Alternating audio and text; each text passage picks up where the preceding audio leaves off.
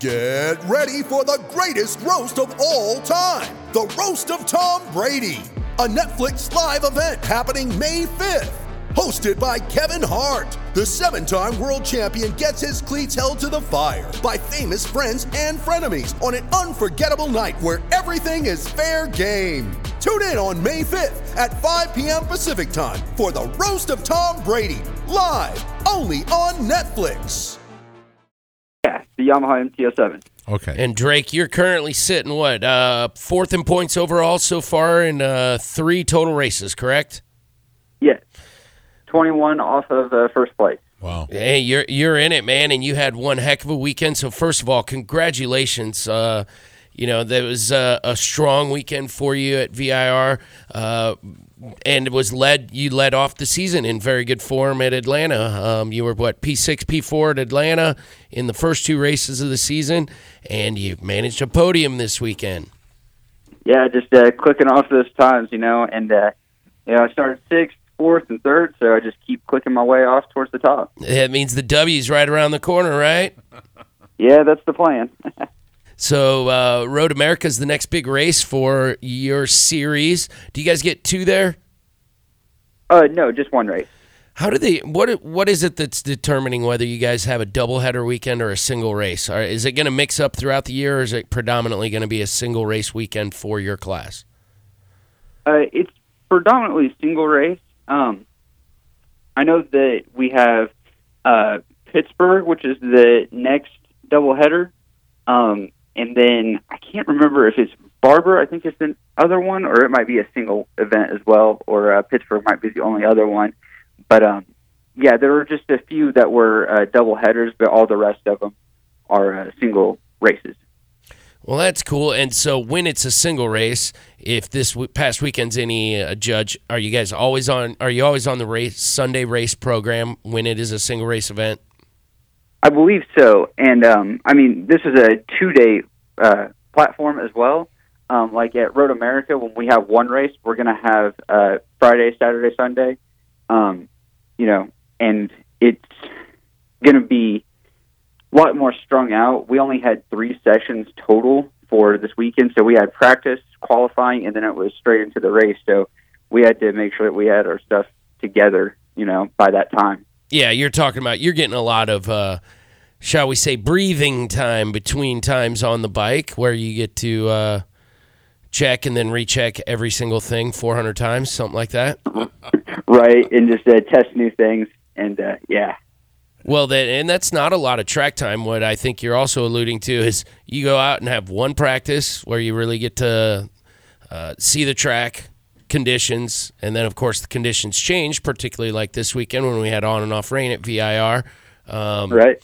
Did you guys race in the rain? When were you on the schedule, I guess? I watched most of it live. I didn't get to see your race, so I'm not familiar with when you guys were. Were you early in the day or after the mains? We were after. We were actually at 4 o'clock in the afternoon. After Superbikes, then. Yeah. So we actually got got clear track. We didn't have to do any tire change, really. We were a little skeptical. We thought, for sure that it was going to be a rain race just because of how the condition was, and looking at the radar, and we're, fresh set of rains ready to mount up. And when we went out on some actual takeoffs from qualifying 1.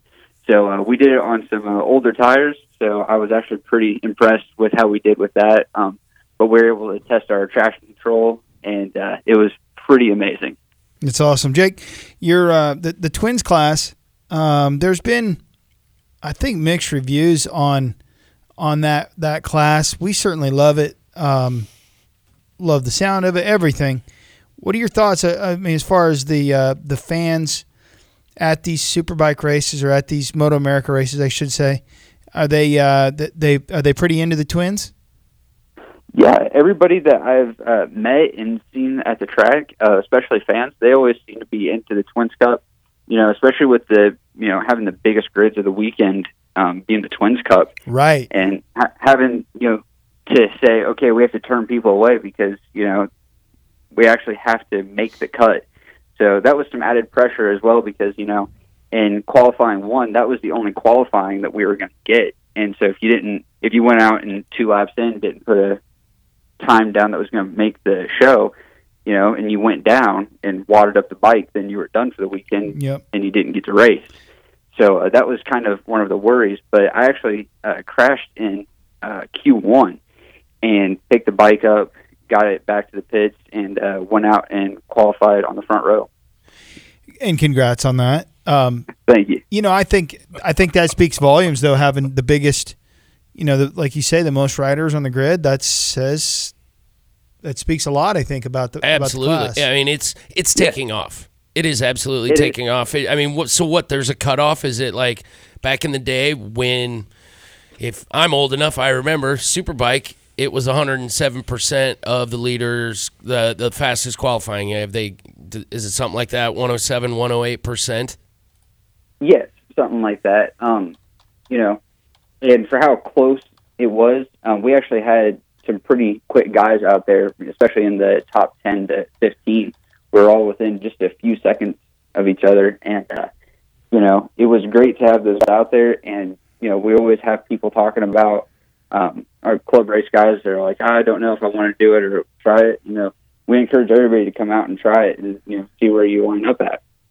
And it's that is exactly what's happening, Drake. The list of entries is filled with young guys like yourself, first of all, but there's a fair number of, let's say, vintage racers, some guys that... Why do you say it like that? Well, guys, they're my age, guys that are literally my age. Chris Parrish. You're young, dude. Chris Parrish is the reigning champ, friend of mine from Tennessee in my club racing days, and... yeah, he's not the only one. There's a number of them out there, which makes it's got to make the riders' meetings pretty cool, right, Drake? I mean, you've got crusty old, from your perspective, 40 and up is just a relic, right? If 40, you might as well be dead. Who did you call crusty last week that Tony got such a big charge out of? I can't remember, but I thought that crusty. You just I used that last week accurately. It was probably Josh Hayes. It probably was Josh. No, it was a motocross guy. Oh, I think. Reed. I think it was Reed. Chad Reed. Yeah. Well, Drake, you've got to go ahead. It's always humbling to look around, especially at riders' meetings or just in the paddock alone, and see some of the great names out there. Like whenever I was on 250s. I always saw Chris Parrish, at the next step because, he was racing SVs at that time. So, I was already looking at, okay, what's my next step up, the SVs? And I was like, oh, it's going to be, me racing against Chris. And in 15, I really didn't get too much of an opportunity to race with him. But in 16 and 17, I was in the Junior Cup, and I didn't really get to race with him then. So now I'm finally getting to race with him. And then Michael Barnes comes out of the woodwork, and it's like, okay, I got some serious competition to look at. And, it's like, even though, Mike Barnes is, a 50-year-old dude, he still moves on a bike. He's still a bad dude. Oh, yeah. Yeah, you do not want to... The class is moving up. Yeah, so, it's a stacked class, and it's a lot of fun to watch. I watched a number of you guys' races last year live. This class. It's been an impressive development, and it's really good to see. Yeah, what do you think about that bike Barney came out and did so well with? I don't think the bike's an overdog by any means. If qualifying and all the races, the races so far are any judge, he's just a fast guy. It seems like it's a fair fight. Would you agree? Yes. I mean, the Ducati that Quarterly has made is an awesome machine, and they're a good team. So him and Barney and Quarterly working together is just a really good team. That it's like a marriage made in heaven, right there. I mean, Dale Quarterly, right? And right. And who's the other one? Michael Barnes. Michael Barnes. Riding. Okay, sure. Yeah, riding for him. I mean, that's to me that's just something that doesn't happen organically. You understand what I'm saying? And they're the only ones out there on that bike. And Barney predicted after the first race, I'm sure you heard it, Drake, along with the rest of the world. He was saying, we may see a bunch more of these out here. Hasn't happened for whatever reason. if you look at the entry list, SV650s are absolutely the predominant bike, but your bike, the FZ07 MT07 platform, coming on strong. It is certainly the second most common machine on the grid right now, and as fast as you guys are going on them, and as development happens, the SV's been around forever, right? That's right. That tends to lead to guys having a bunch of them in their garages that are totally legal to come race, and it's an easier fit. That I understand, but it sure looks like you guys on the MTs are coming on strong. I do want to. I do want to address something that recently you sent me an email. Perhaps it was one of your team, maybe your family, but you put our name, the Pit Pass, on your uniform, and I thought that was a real strong way to say thanks, and I appreciate that. I think we all do, but there's something I want you to think about adding. Be not afraid of greatness. Okay. I think too many people are afraid to be that guy, that girl, that woman, in whatever sport they're competing in. Be not afraid of greatness. And there's nothing wrong with that, because once we get past that point of being afraid of being the best, then we can truly be our best in everything that we do. And I would suggest that if you're not there and haven't admitted it yet, I truly believe that you are, and you should be not afraid to be, the greatest that we think you are. Drake, you're one of the best, and obviously you deserve it too, because what you're doing with your fans, what you're doing with your sponsors, and the entire race industry is you're raising everybody's bar.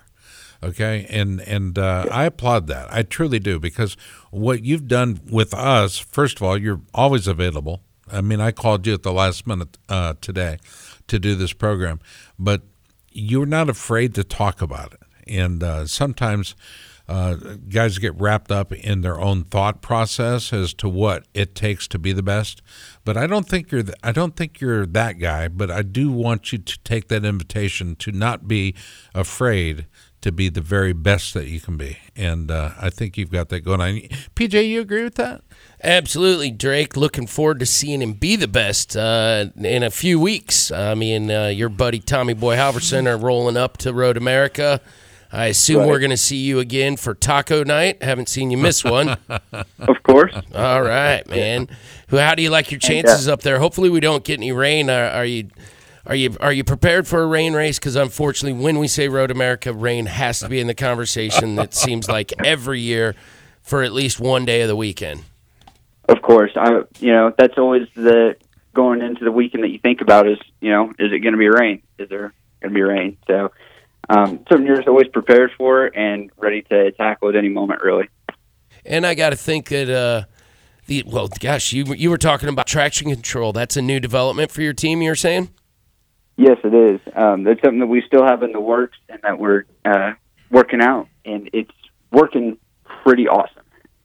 That seems incredibly good for this class, because honestly, a lot of these bikes don't come with traction control in their stock form, so that's a pretty serious investment, I would imagine, for a team, and probably a real difference maker. Yes, and glad to be working with A Racer. We've had a dad at Kai come out, and he's been at both rounds already, and having him there trackside to be able to talk to him and to fine-tune it has just been awesome. It's been a lot of fun having you on, Drake, and congrats on the success, and keep shooting for that number one plate. Awesome. All right, that's been Drake Beecham. We also had JD Beach, Brad Baker, Shayna Texter, Taylor Robert, and Ricky Russell. That's been our show. I think it was a good show overall, right?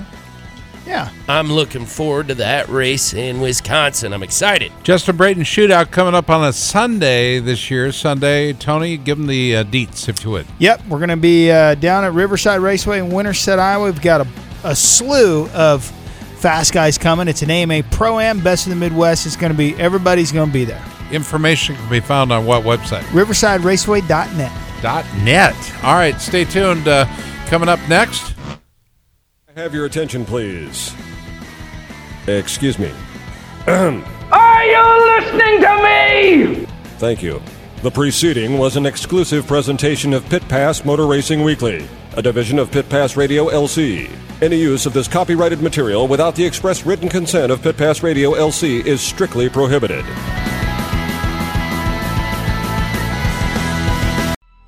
Coming up on 5 Minute News, I'm Anthony Davis.